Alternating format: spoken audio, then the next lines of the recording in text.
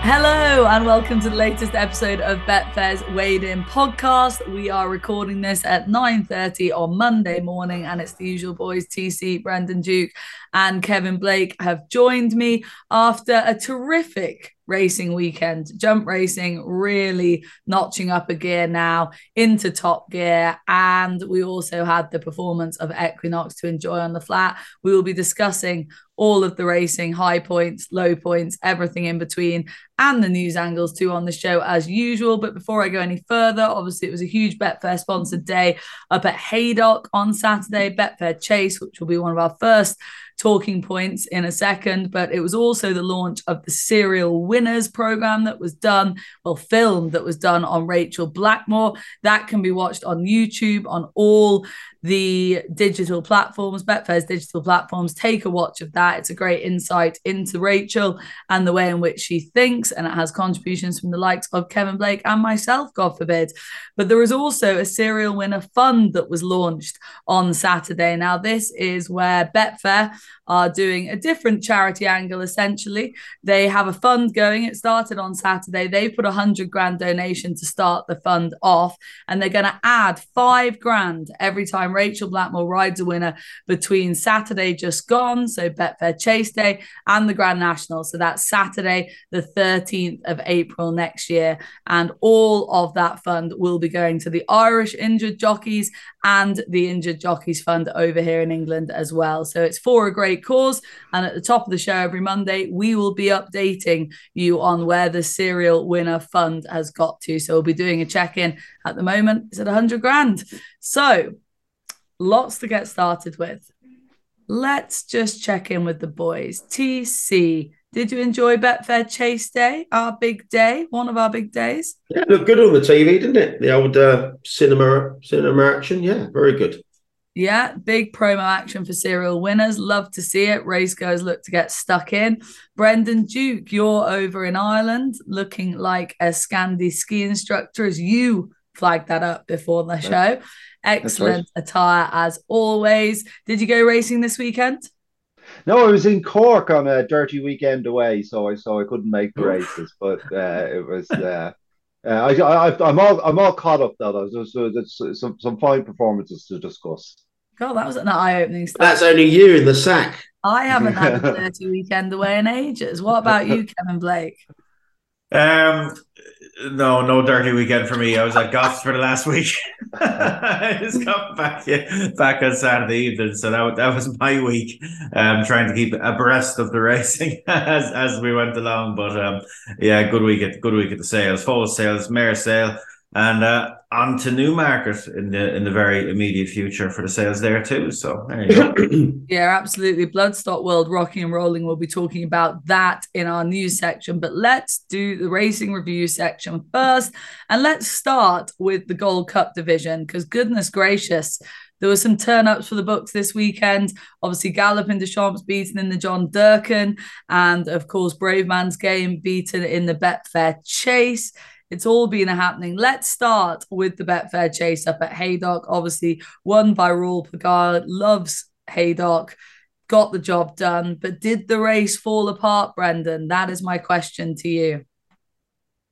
Um, well, I suppose you're a little bit disappointed that Royal Pagaille was good enough to win. I mean, he was a horse who he's more of a grade two horse. Let's be realistic about it. Now, Haydock, yeah, with soft ground, although the ground wasn't desperate by any means, but with soft ground are his optimum conditions, and he stuck it out really well. But I suppose the disappointment was, I know you were talking to Tony about this before, and he has a suspicion about Brave Man's Game being a weak finisher. It wasn't something I picked up on before, I have to say, but that's twice now this season that he's jumped great as he does, travelled great as he does, and has just been found a little bit wanting in the closing stages. So that was a touch disappointing. There's always a concern after it was an epic battle in the Gold Cup, and that's such a savage stamina test and a general physical test that it could have left a mark on him, and you hope that he hasn't gone a bit gun shy. I suppose we'll have to wait and see how he gets on defending his crown in the King George. But yes, I was a little bit disappointed the Brave Man's Game didn't get it done.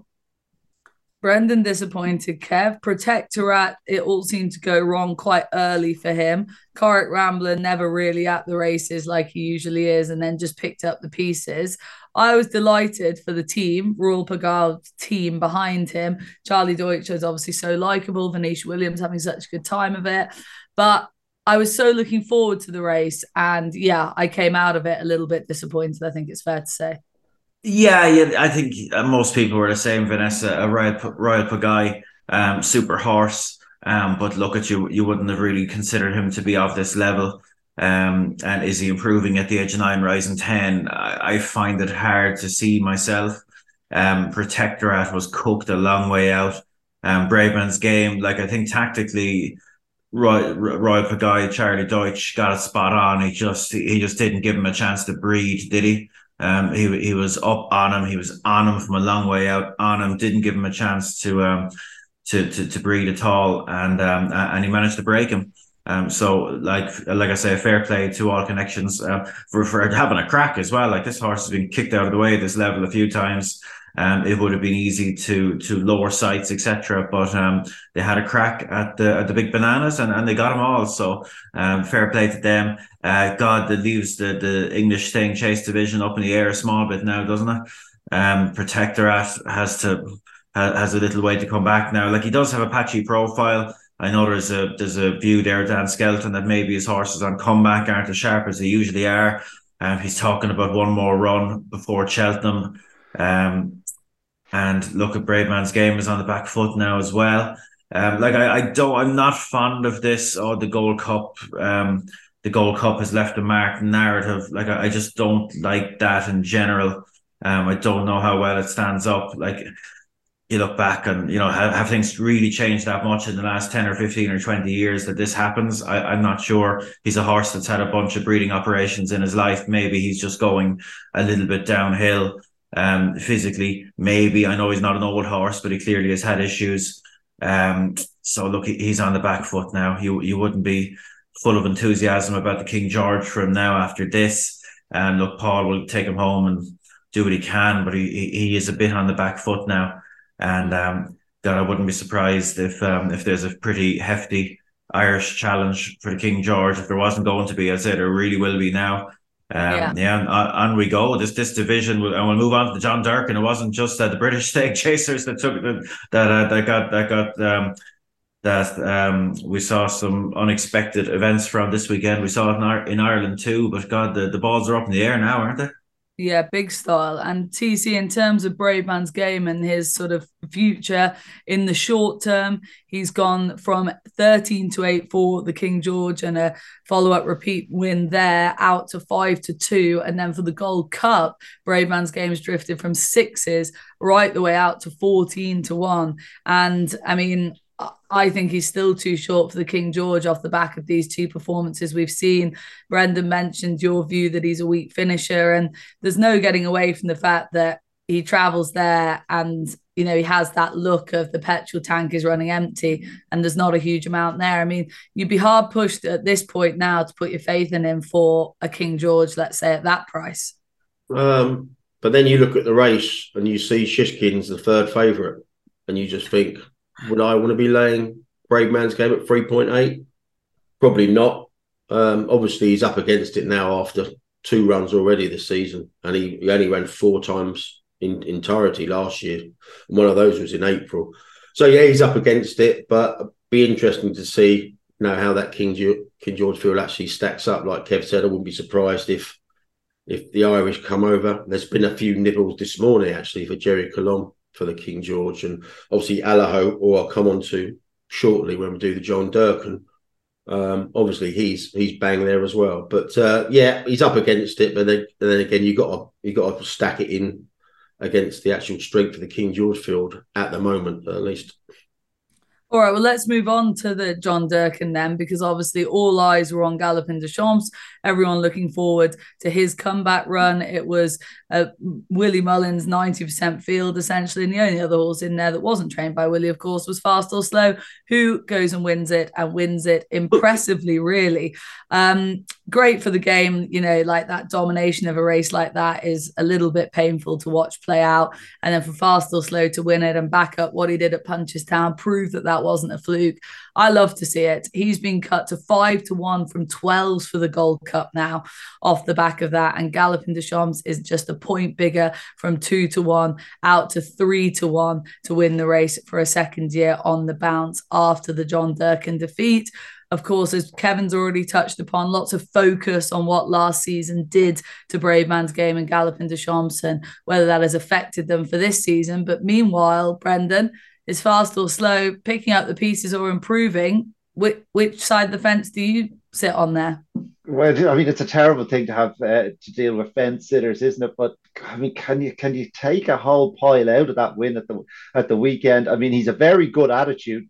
There's no doubt about it, and he was keen enough in the early stages, Fast or Slow. So he did well to win and made a couple of slight errors on the first circuit, although nothing like Galopin Des Champs, who, I mean, I've never seen anything like that from him. He's abysmal on the first circuit, but Fast or Slow did well to stick it out. But what has he actually achieved? I suppose if you want to take a positive line on it, I've never seen Appreciated go with such zest over fences. Maybe he's getting the hang of things. I thought he jumped and travelled with real elan. And obviously he was a very talented hurdler, but I mean, then you look at him, he's gotten beaten by the likes of Fair and Lily and Flame Bearer as a novice chaser at the back end of last season. So it's hardly Gold Cup winning form. So it's not an easy race to rate. I mean, he somehow managed to get beaten off 150 in an ultimate, albeit by another well handicapped horse in Corrick Rambler. He hasn't had many runs, and even a lot of the runs he had, he wasn't all that busy. So the horse has massive scope. We know he stays well from the aforementioned performance in the Ultimate. So you'd think the Gold Cup trip would be right up his street.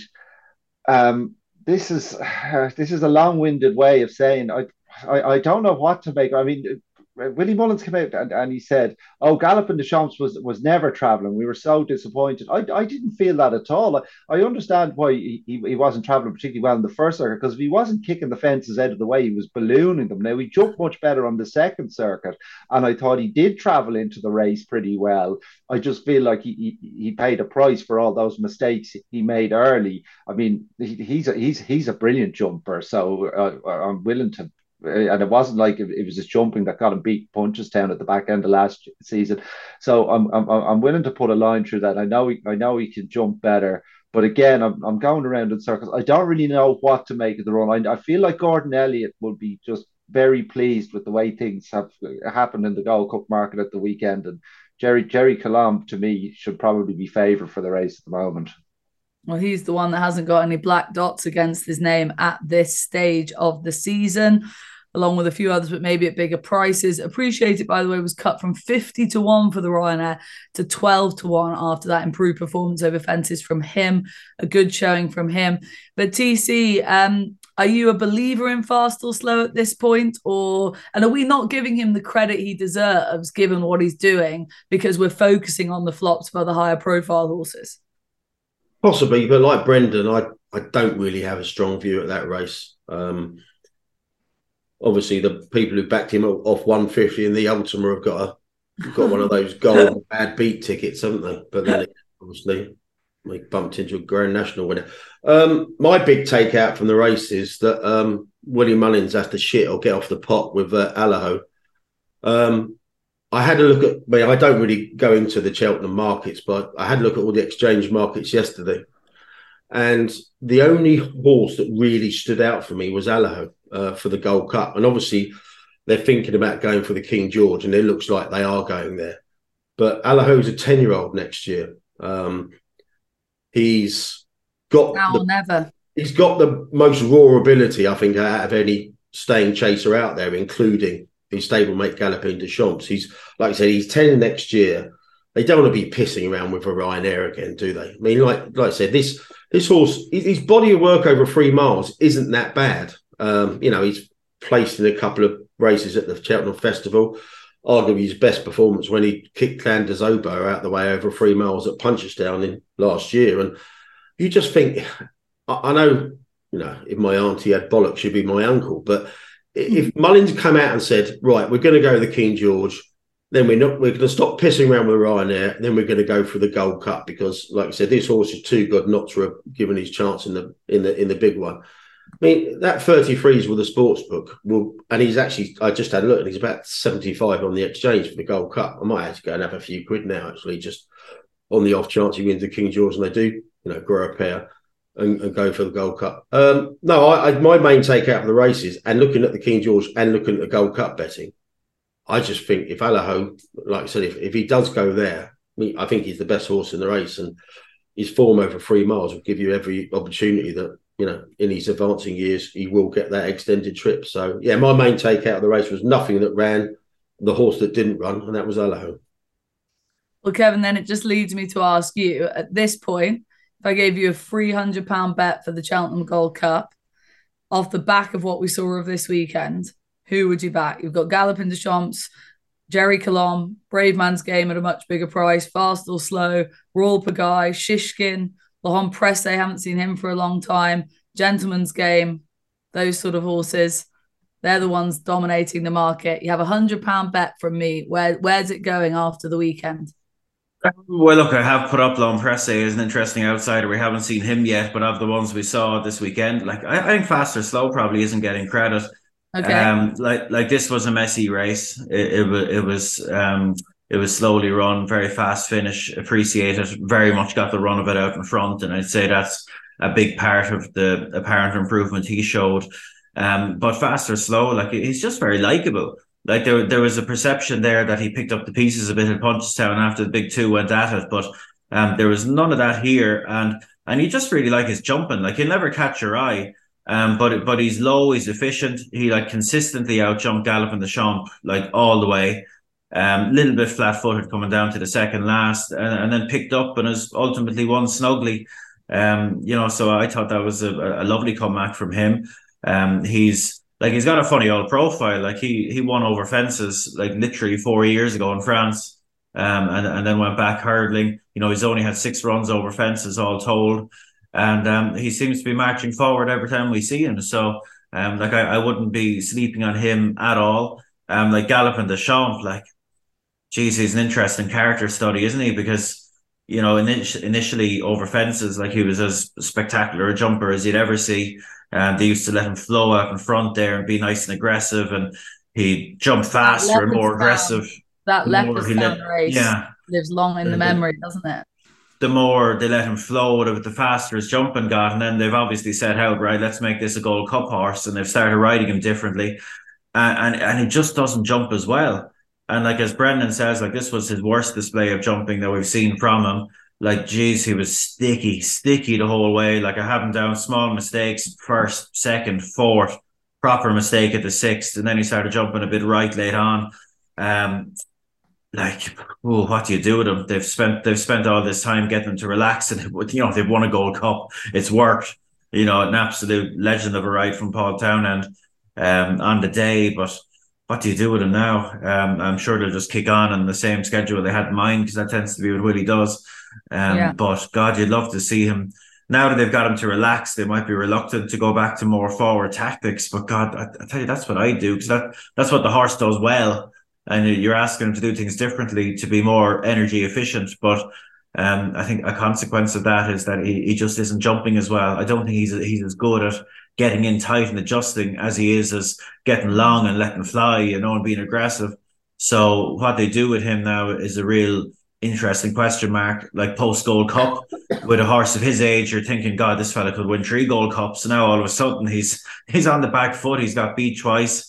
And look, I know we probably should be cautious of getting too negative. This was, 2.5 miler, etc. First run of the year, but like everyone, I'll be watching him very closely next time to see what he does. And briefly, bigger picture, Champion Chase down Royal, 4 runners, 2 for Henry, 2 for Gordon. John Durkin at Punchestown a few weeks later, Grade 1, 6 runners, 5 runners for Willie, nothing for Gordon or Henry. Do we need 2 Grade 1 open chases before December? Not so sure. Point well made. Let's move on to talk all things Ascot. Lots of intrigue down there. Obviously, earlier in the week, intrigue on the basis that Harry Cobden was sent down there and jocked off Braveman's Game. But of course, that ended up as a positive move for Cobden, as he had a 4-timer down at Ascot, and that included Pic D'Orhy. And Brendan, if I've mentioned the Betfair Chase slightly falling apart, then the race at Ascot really did fall apart, with Pic D'Orhy obviously bolting up after Shishkin didn't start. As we all know at this stage, Manella Drama went off too far, and Pic D'Orhy manages to beat much lower rated Straw Fan Jack in pretty emphatic style in the end, but he made a little bit of heavy work at one stage, but got the job done. So the obvious starting point is Shishkin. Like, what the fuck, basically. Yeah. Like, I'm just going to put it bluntly, put it out there. You're all adults listening to this. Like, yeah, what on earth? Yes, a cruel business for any backers of Shishkin when you haven't had a run for your money. I was when I was watching the replay, Mick Fitzgerald was talking and saying that he did sort of shown some antic tendencies before the Ryanair this year, should I say, at the Cheltenham Festival. I didn't notice that. I noticed him in the race. He was quite slovenly early on in the Ryanair. He clearly is a horse who has a bit of an attitude about him, but I didn't think that this was on the cards at all. And clearly the people who had him odds on, well, Tony will talk later about the price he ended up, but on form he was entitled to be odds on. And I was expecting another spectacular performance. So hugely frustrating, particularly when you have effectively a match and then one of the horses refuses to start. It's a disaster for the race. So now, of course, it's a massive worry going forward, because he flat out refused to race. He played up, and then they got him on the run, and then he stopped again, and then they had him walking in, and you thought, oh, it's all going to be fine. And then he just planted himself, and he just was not having any of it.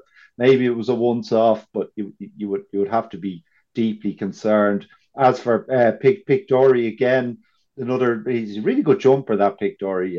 Very, very likable horse. I see in the running order he was cut for the King George. I don't know if he'd go for the King George. I suppose the stamina is improving, and he won that Silviani Conti race in the middle of January last year. So Nichols may feel like that's there to be picked up again. But if he's having any concerns about Braveman's Game and he might want more strings to his bow, I'd give Pic D'Orhy a reasonable chance to stay in the trip. And he loves Kempton. We've seen that before. The way he travels and jumps is really well suited to that track.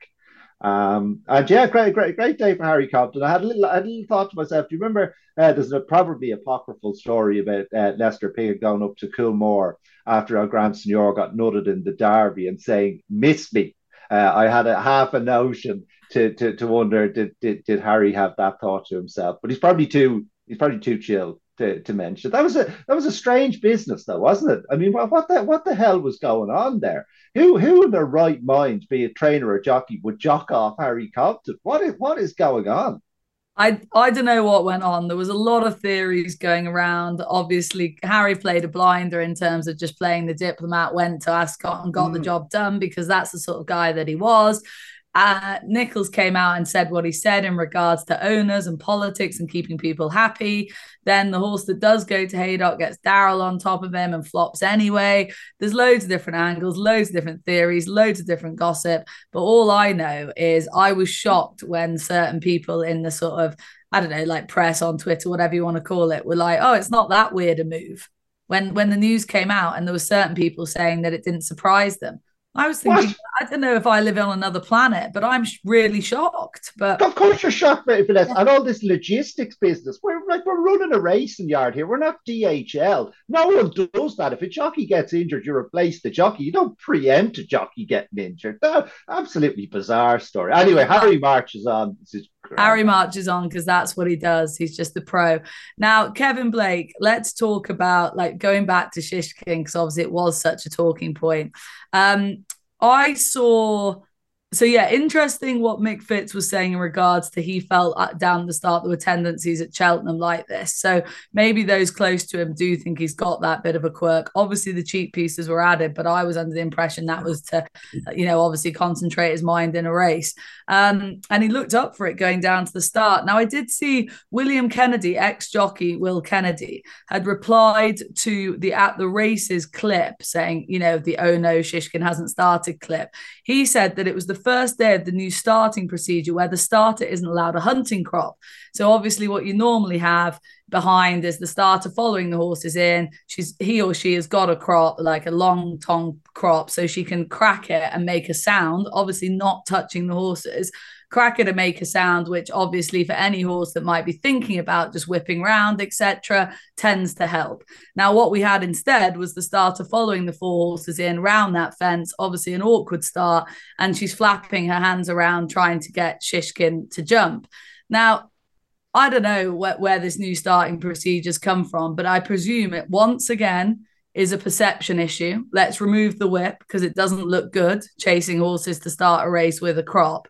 But you tell me, does it look any better having some woman flapping her hands around behind the horse and jumping around trying to get it to jump off? I don't think so. I think it's one of those ridiculous things that's been changed for perception, but not what's right for racing. Yeah, I don't think anyone should be allowed to wave their hands behind a horse, Vanessa. I don't think it's fair on the horse. I think it is the horse's choice. They shouldn't be getting coerced in any way like that. And I totally disagree with that. I think it should be outlawed. No, I fully agree with you. I thought it was a strange change to make. Was it a contributor to what we saw with Shishkin? Who can say with certainty? But I thought it was a curious, needless sort of change to make. I've never heard anyone say, "God, that should be changed." So that is what it is. With Shishkin, look, I think it's obvious the horse has had plenty of problems, of different types, and you could definitely see it last season. Like when he was good, he was brilliant on his comeback at Ascot, but then very quickly at Cheltenham, he looked quite piggy. Like to be frank about it, and we saw that again here. He's just a horse that has issues. Let's say he's thinking about it a little bit. And with him, it's going to be a case of how good he's feeling on the day. That'll translate to how much he fancies giving it a go. But we know Nicky's brilliant with this type of horse, holding these horses together and getting them sweet and getting them to do it on the big day. Faces a bit of an uphill battle here. You'd think with a horse like this, as we saw last season at Ascot, when he was fresh, he was brilliant. And he went backwards a little bit when he wasn't fresh. He was fresh as paint here. The fact that the cheap pieces were on, a bit of hindsightology, but the fact that they went reach for those on the comeback was a hint maybe that they weren't quite pleased with him at home in terms of his enthusiasm levels. So look, leave it to Nicky. He's very good with these types. But God, would you take a price about him winning another Grade 1 in his career? And I've been caught out like this with Nicky before. He's performed some. He's pulled off some Lazarus-like recoveries with some of his horses before, but I'd struggle to see it myself. Best of luck to him. Last word, TC2 on that, because in terms of how did the bookies play this with obviously Shishkin not starting, how did it play out if you were a punter here?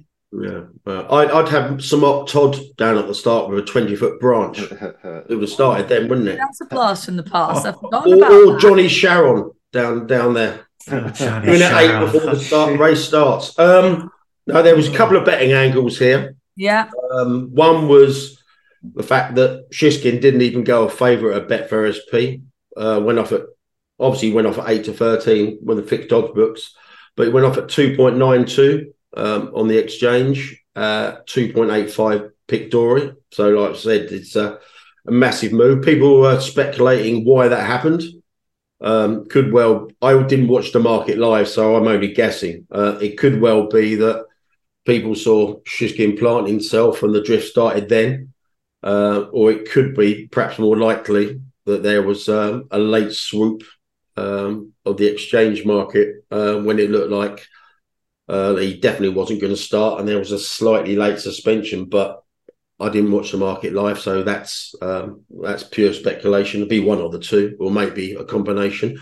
The other one was we had our old friend Justice Refunds come up, and I think my gut feel is that punters are more uncomfortable with this than comfortable. And it's not a new suggestion, but someone suggested it again over the weekend, I think, that all right, have your Justice Refund, get your money back on Shishkin, and the sportsbook were any number of firms who did. They did it not only for singles but for multiples as well. I mean, they gave it back as free bets, but it occurred to me you could stop all this kind of like clamouring for a Justice Refund nonsense if you gave them their money back, but also applied a Rule 4 on the Shishkin non-runner to all the other horses. You'd still get you'd soon get all these punters stop kind of like, like say, oh, give me my money back because I'm back to loser, etc.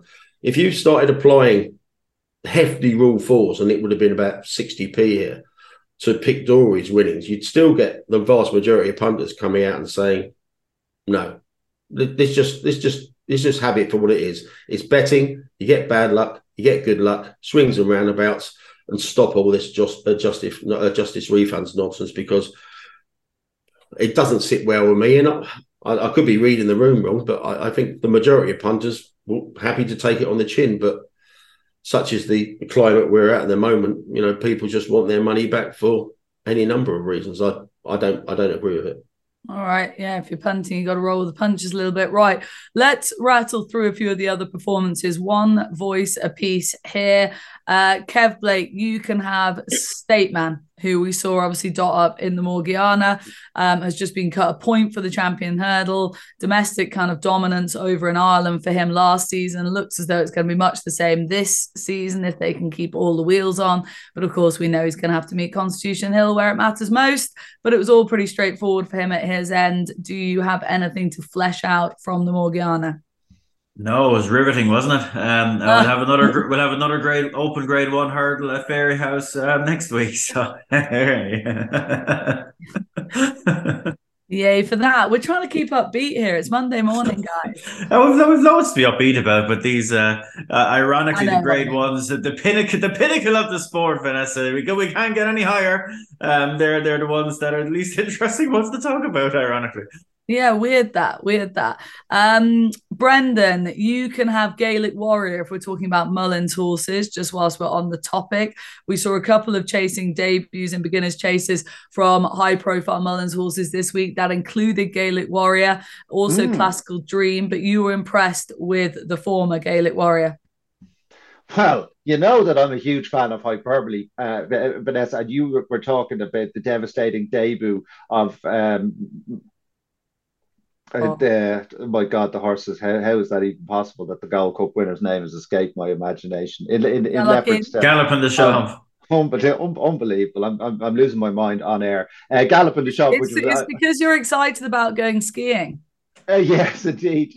Or I've had one too many falls. But yeah, I Galloping the Champ. But I felt there were echoes of Chacun Pour Soi's debut in Naas. Now, it wasn't as jaw-dropping as that. I was in Naas that day, and I remember looking at it and like that. You couldn't believe what you were watching. But Gaelic Warrior, how good a jumper is he? I mean, there was one fence where most of the time Townend was happy to let him pop, and he was so nimble on his feet and quick from one side to the other. There was one fence he jumped out of Townend's hands, and he loads a scope at it.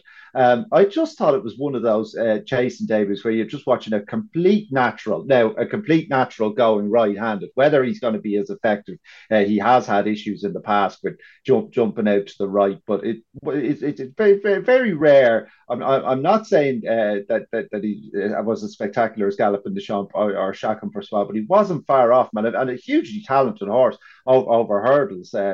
Second at the Cheltenham Festival, won a grade 1 in Punchestown over 3 miles, who now looks just a complete natural jumper. I'm not exactly sure what trip he's going to tackle over fences. You would guess that the Wretched Turners would be his target, just being the interim trip. But I mean, he jumps with serious speed. With the speed of a 2 mile chaser, I was seriously impressed. Yeah. Yeah, the 2 mile angle, I'd love to see for him, but like you say, there's that middle distance option. Kev Blake, you can have Classical Dream, who was the other one I mentioned there, making his belated chasing debut after what he's done in the staying hurdling division the last couple of seasons. And he goes chasing now as an older horse. Not as impressive, I think it's fair to say, as Gaelic Warrior, but what can he do now going chasing at this stage in his season? We've seen this team obviously do it before, noticeably with Fahine, but what can we expect for Classical Dream now? I disagree. I thought it was the more impressive chasing debut of the two. Like leave aside everything, leave aside the fact that the Classical Dream is literally like double the age of a Gaelic Warrior. Just purely taken as a performance. So don't trouble yourself with the horses' names or anything about them. Just watch the race. I thought he was brilliant. I thought it was as good a jumping display as you'd see from a chasing debutant, certainly so far this season. We might not get a better one. Thought he was magic. Absolutely loved it. Showed a great appetite for fences, fluent, efficient. As a jumping display, it was tip top. It wasn't much of a race, clearly. But really, really good. Exactly what you want to see from a chasing debutant. Look, then you move on to the wider context of what he is and what he might do. How far can he go at this relatively late stage of his life? He was to go chasing years ago, and he had a little setback literally 3 years ago. And given what he did here, I know he's won plenty of grade ones over hurdles since, but given how good an appetite he showed for fences here, I wonder where he'd be right now if he'd gone chasing back then, because this was class, and I wouldn't be sleeping on him at all when he goes up in class on account of his age and profile, because he looked like a horse that's been crying out for a fence all his life. Briefly back to Gaelic Warrior, that wasn't to a knock on him. I thought he was very good as well. I wouldn't be going up and trip with him. I thought the jumping technique he exhibited was that of a horse that's going to want no further mid-range trips and will probably be fine back at shorter. To do what Brendan did, it reminded me a little bit of Energumene's chasing debut. Like he was low, he was aggressive. Plenty was made about the jump into the right thing. I didn't think it was bad at all here compared to what we saw from him at times over hurdles. I think it was only slight. And if he was to go left-handed next time, it wouldn't be holding me back from fancying him if I liked him in the context of the race. So yeah, two lovely chasing debuts, but Classical Dream for me did put a smile on my face. I enjoyed watching that. Okay, Classical Dream for Kev, Gaelic Warrior for Brendan, but it's not a competition, not at this stage anyway. Looking forward to seeing what they can do in the future. Different profiles, of course. TC, let's go back to Haydock with you, please, and talk about the Betfair handicap hurdle, the big prize pot up for grabs, and it was Emmett Mullins' Slate Lane that went off, a well-backed favourite in the end and dotted up, essentially. I was so impressed with this horse. Was left just thinking, like, how do this team keep doing it? And, you know, having gone so keen up front and still been able to last home as well, I don't know where his improvement ends, but I was blown away by this performance. There was a bit of fallout in behind, specifically in regards to Crambo, who finished a very fast finisher in third spot. Obviously, splitting them was the Mullins horse, who was a big drifter in the betting beforehand. So a few bits and pieces to unpick here, but what were your big takeaways from the Slate Lane race, TC? Well, obviously the winner, it played to be on the front end at Haydock on Saturday, famous bridge in the last aside. So yeah, I think he was in the right place, but like you said, he was, he was very strong in the market, unlike Crambo, and the outfit is just phenomenal, aren't they? You think up £14 from a Mickey Mouse race at Newton Abbot into a much deeper race, it'd struggle, but the betting suggested he wasn't going to struggle, and he didn't. But he was undoubtedly helped by the ride on Crambo. And you say there was a bit of fallout. I haven't seen anything to any significant degree questioning the ride. And certainly, I had a look at the stewards report, fully expecting them to ask Conor Brace what actually happened on the horse, and there was absolutely nothing in the stewards report. And we'll come on to Zane Knights and Gavin Sheehan a bit later, but I would have more issue with the ride Crambo was given by Conor Brace than the one that Gavin Sheehan gave Zane Knights. But I just can't believe that the stewards didn't ask a question, because I'm so shocked. I'm just going to put it out there, TC. I'm so shocked by that statement.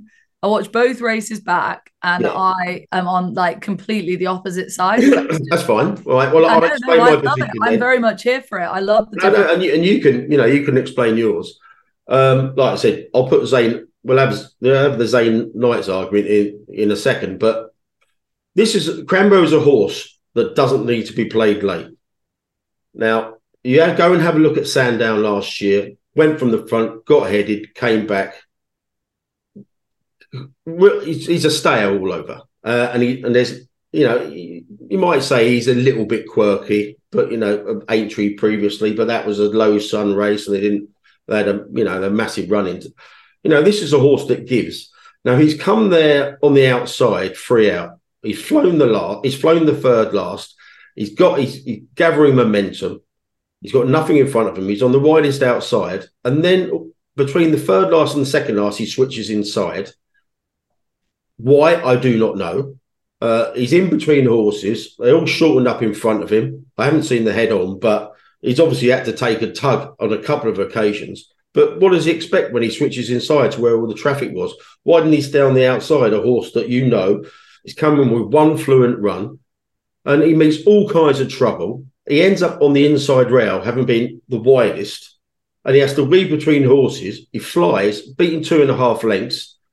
And to my mind, he wins the race if he stays on the outside, the way he finishes the race off. Now, at the very least, I'm not saying there's anything untoward about it.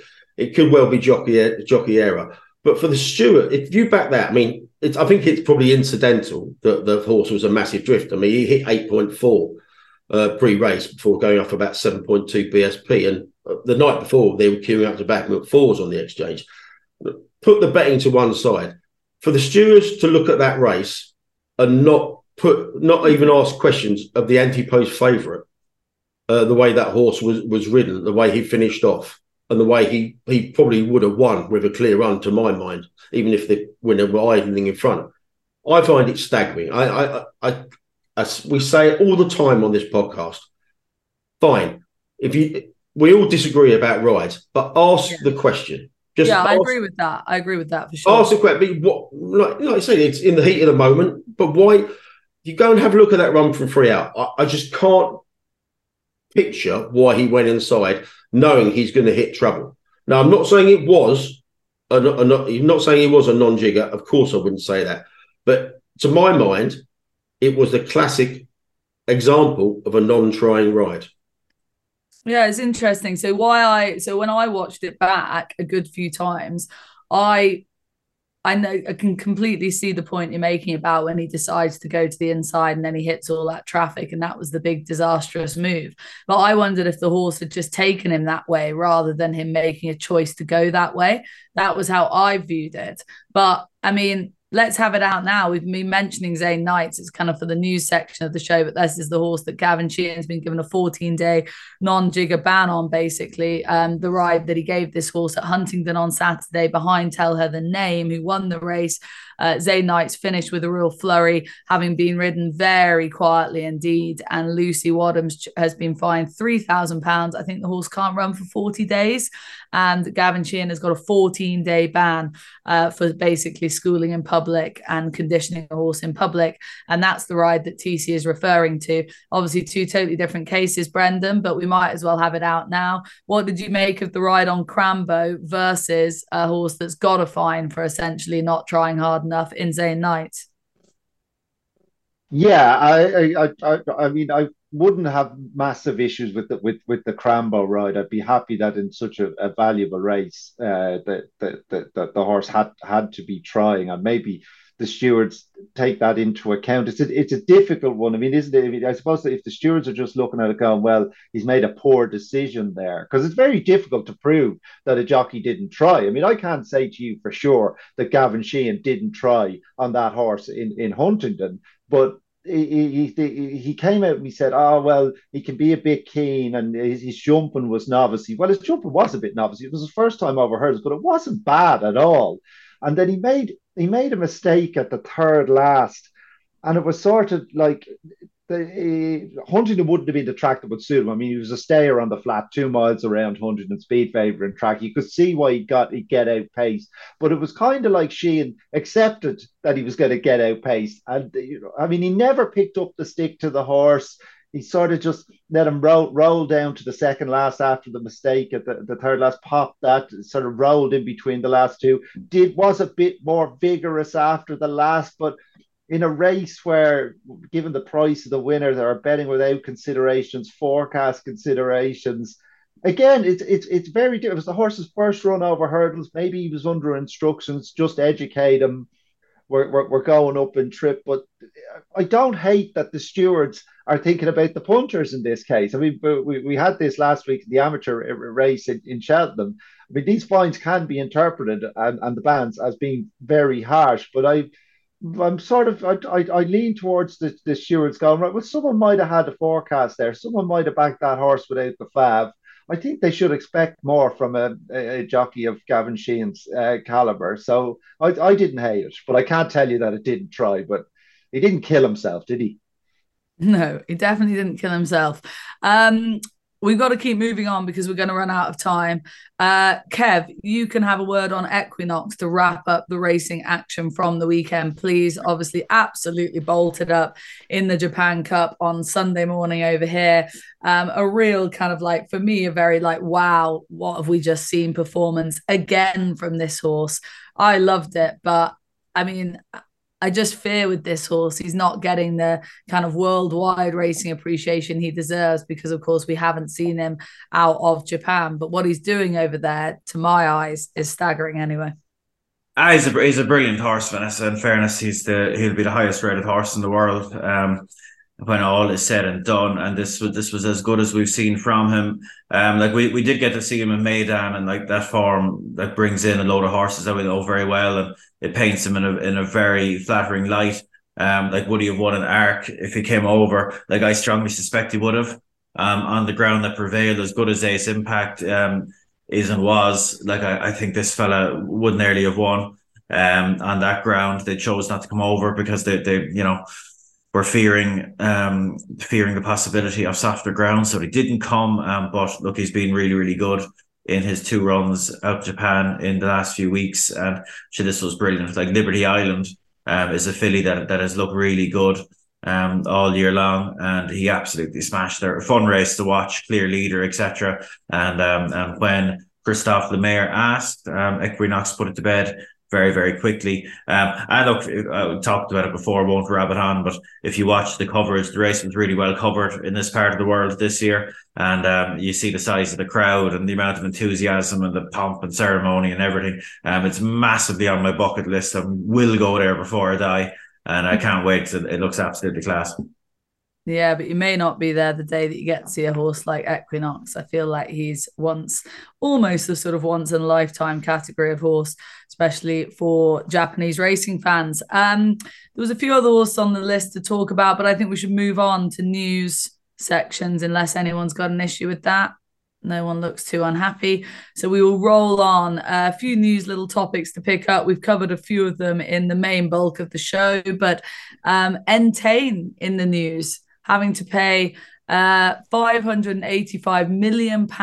Yes, you heard that right, fine. And that's actually increasing to £615 million when including a £20 million charitable donation and £10 million of HMRC's costs. This is off the back of legacy bribery charges from a good few years ago now. It was in the paper, it's in the Financial Times, and Sky News picked up on this as well. The owner of Ladbrokes and Coral, among others, has agreed to deal with the Crown Prosecution Service to pay $585 million after a bribery investigation. In particular, HMRC was looking at the alleged failure of the company to have adequate bribery prevention measures. They've taken the hit, TC. Do you have any more details to flesh out? Obviously, it's a hell of a lot of money.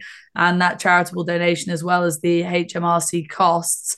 But it's from many years ago, and it looks as though Entain have decided just to hold their hands up, take the hit, and move on. Yeah, it's from 2011 and 2017 in their Turkish operation.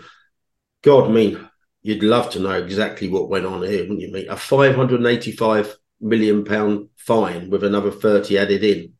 I mean, the bizarre one is it's 20 million pounds to a charitable donation as well. It's a huge fine for a public company to take, and they're actually having to pay it over in 4 installments over 4 years. So that's how big a deal it is. Whoever gets the inside track on that story, it'll be very, very good to read, because it's absolutely huge.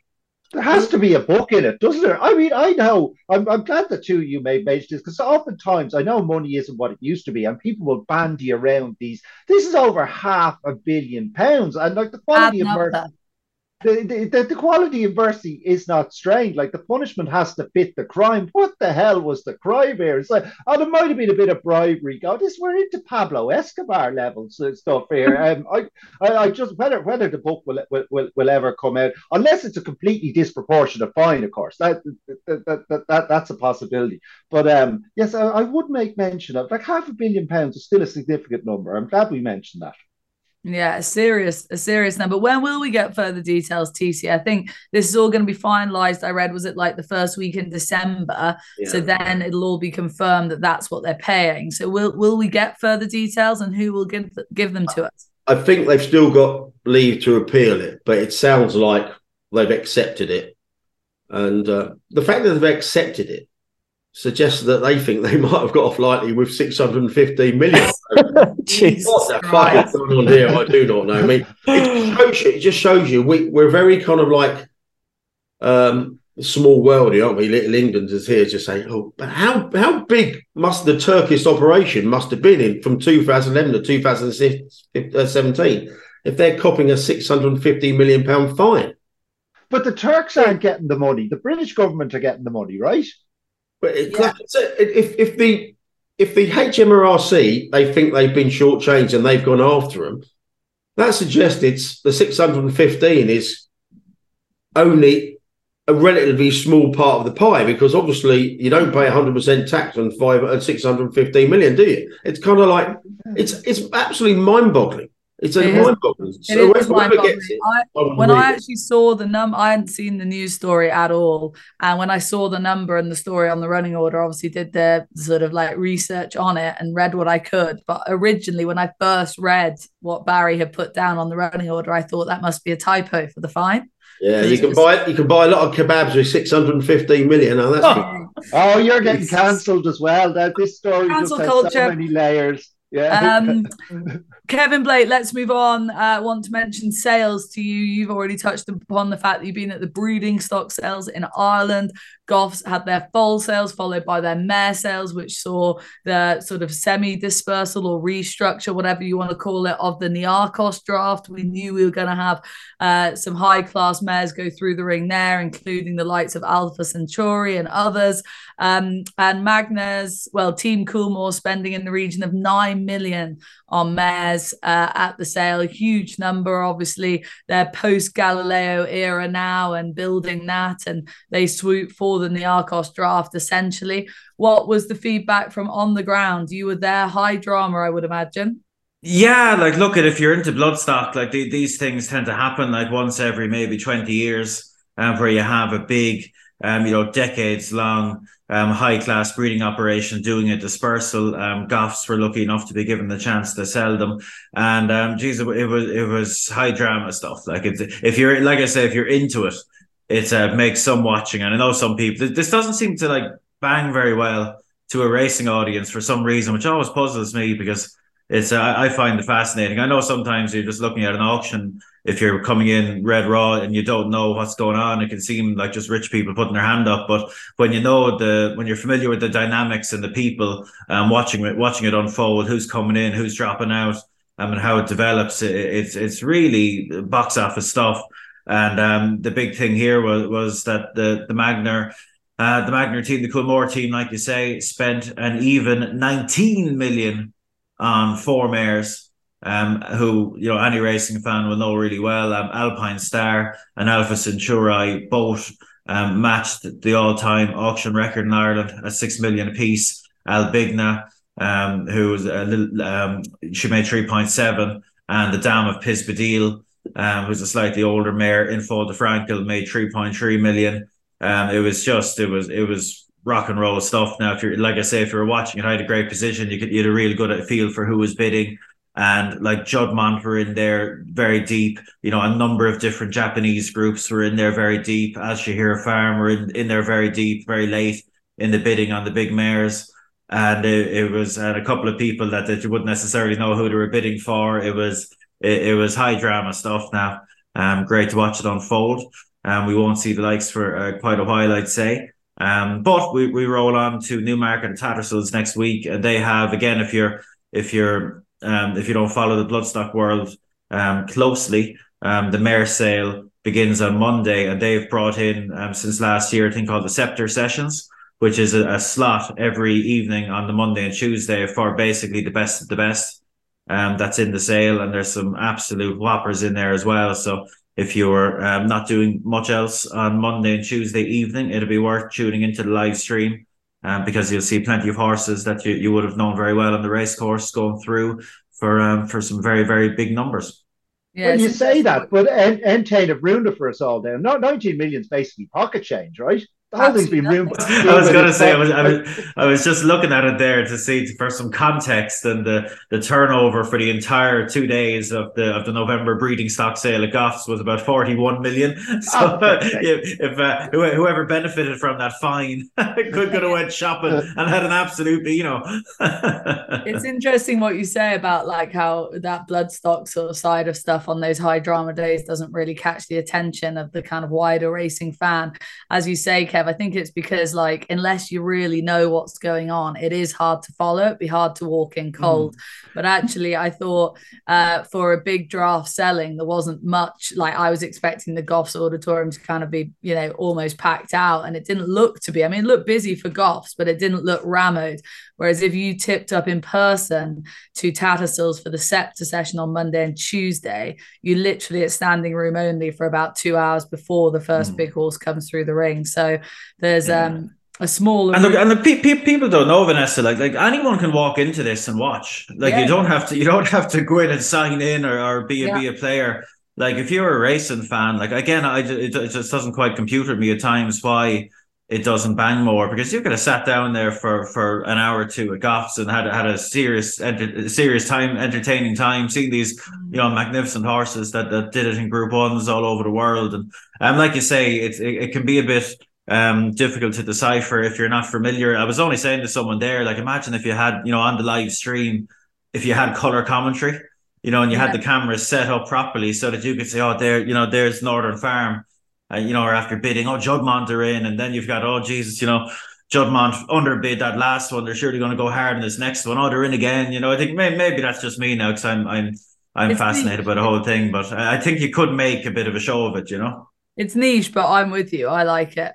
Right. Until HMRC come into the arena next year, then we'll have some fireworks. They got money burning a hole in their pockets. Yeah.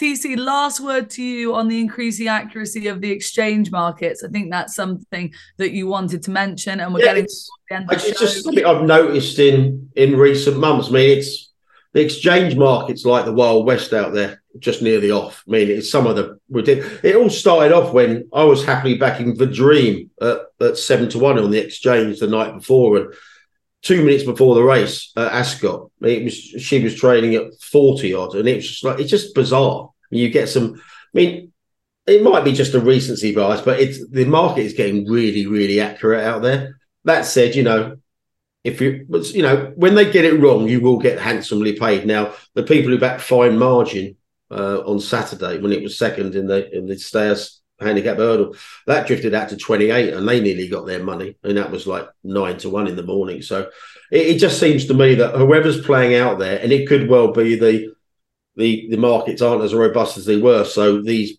big syndicates can really have a massive effect on the market when they come late. Yeah, it just seems it's something to keep an eye on. At the moment, whoever's playing late are getting the money, and it's just something I thought I'd flag up. Yeah, for sure. Right, and on that note, I think that draws a curtain down on this week's Struthers. show. We give Struthers a quick mention. The return of Struthers has been reappointed at the PJA. He left. He's back now to run that show at the moment. I'm not entirely sure what will be first on his to-do list, but he's got a lot of things to probably tick off, I would imagine. And I imagine a lot of jockeys out there are very pleased with the return of Paul Struthers to the PGA. It seems to be industry renowned that he did a very good job when he was there, and they've missed him when he's left. So they've got him back. Career U-turn for Paul Struthers. There was a couple of other things on our list, but I think we're just about there. So we shall wrap up. Don't forget that Serial Winner Fund. We'll be checking in with that next week. 100 grand in there at the moment for the Irish Injured Jockeys and the English Injured Jockeys Fund. And 5 grand will be added to that Serial Winner Fund every time Rachel Blackmore has a winner between now and Grand National Day. So a great thing for charity and a great reason to cheer on Betfair ambassador Rachel Blackmore. On that note, it's a goodbye. Kevin Blake, Brendan Duke, TC. As always, thank you very much. Good fun show to kick off Monday morning. Join us again. We'll be back on Thursday with Racing Only Better. But for now, bet responsibly and please subscribe to our YouTube channel because that also helps us. But have a good week, everyone. That was Weighed In.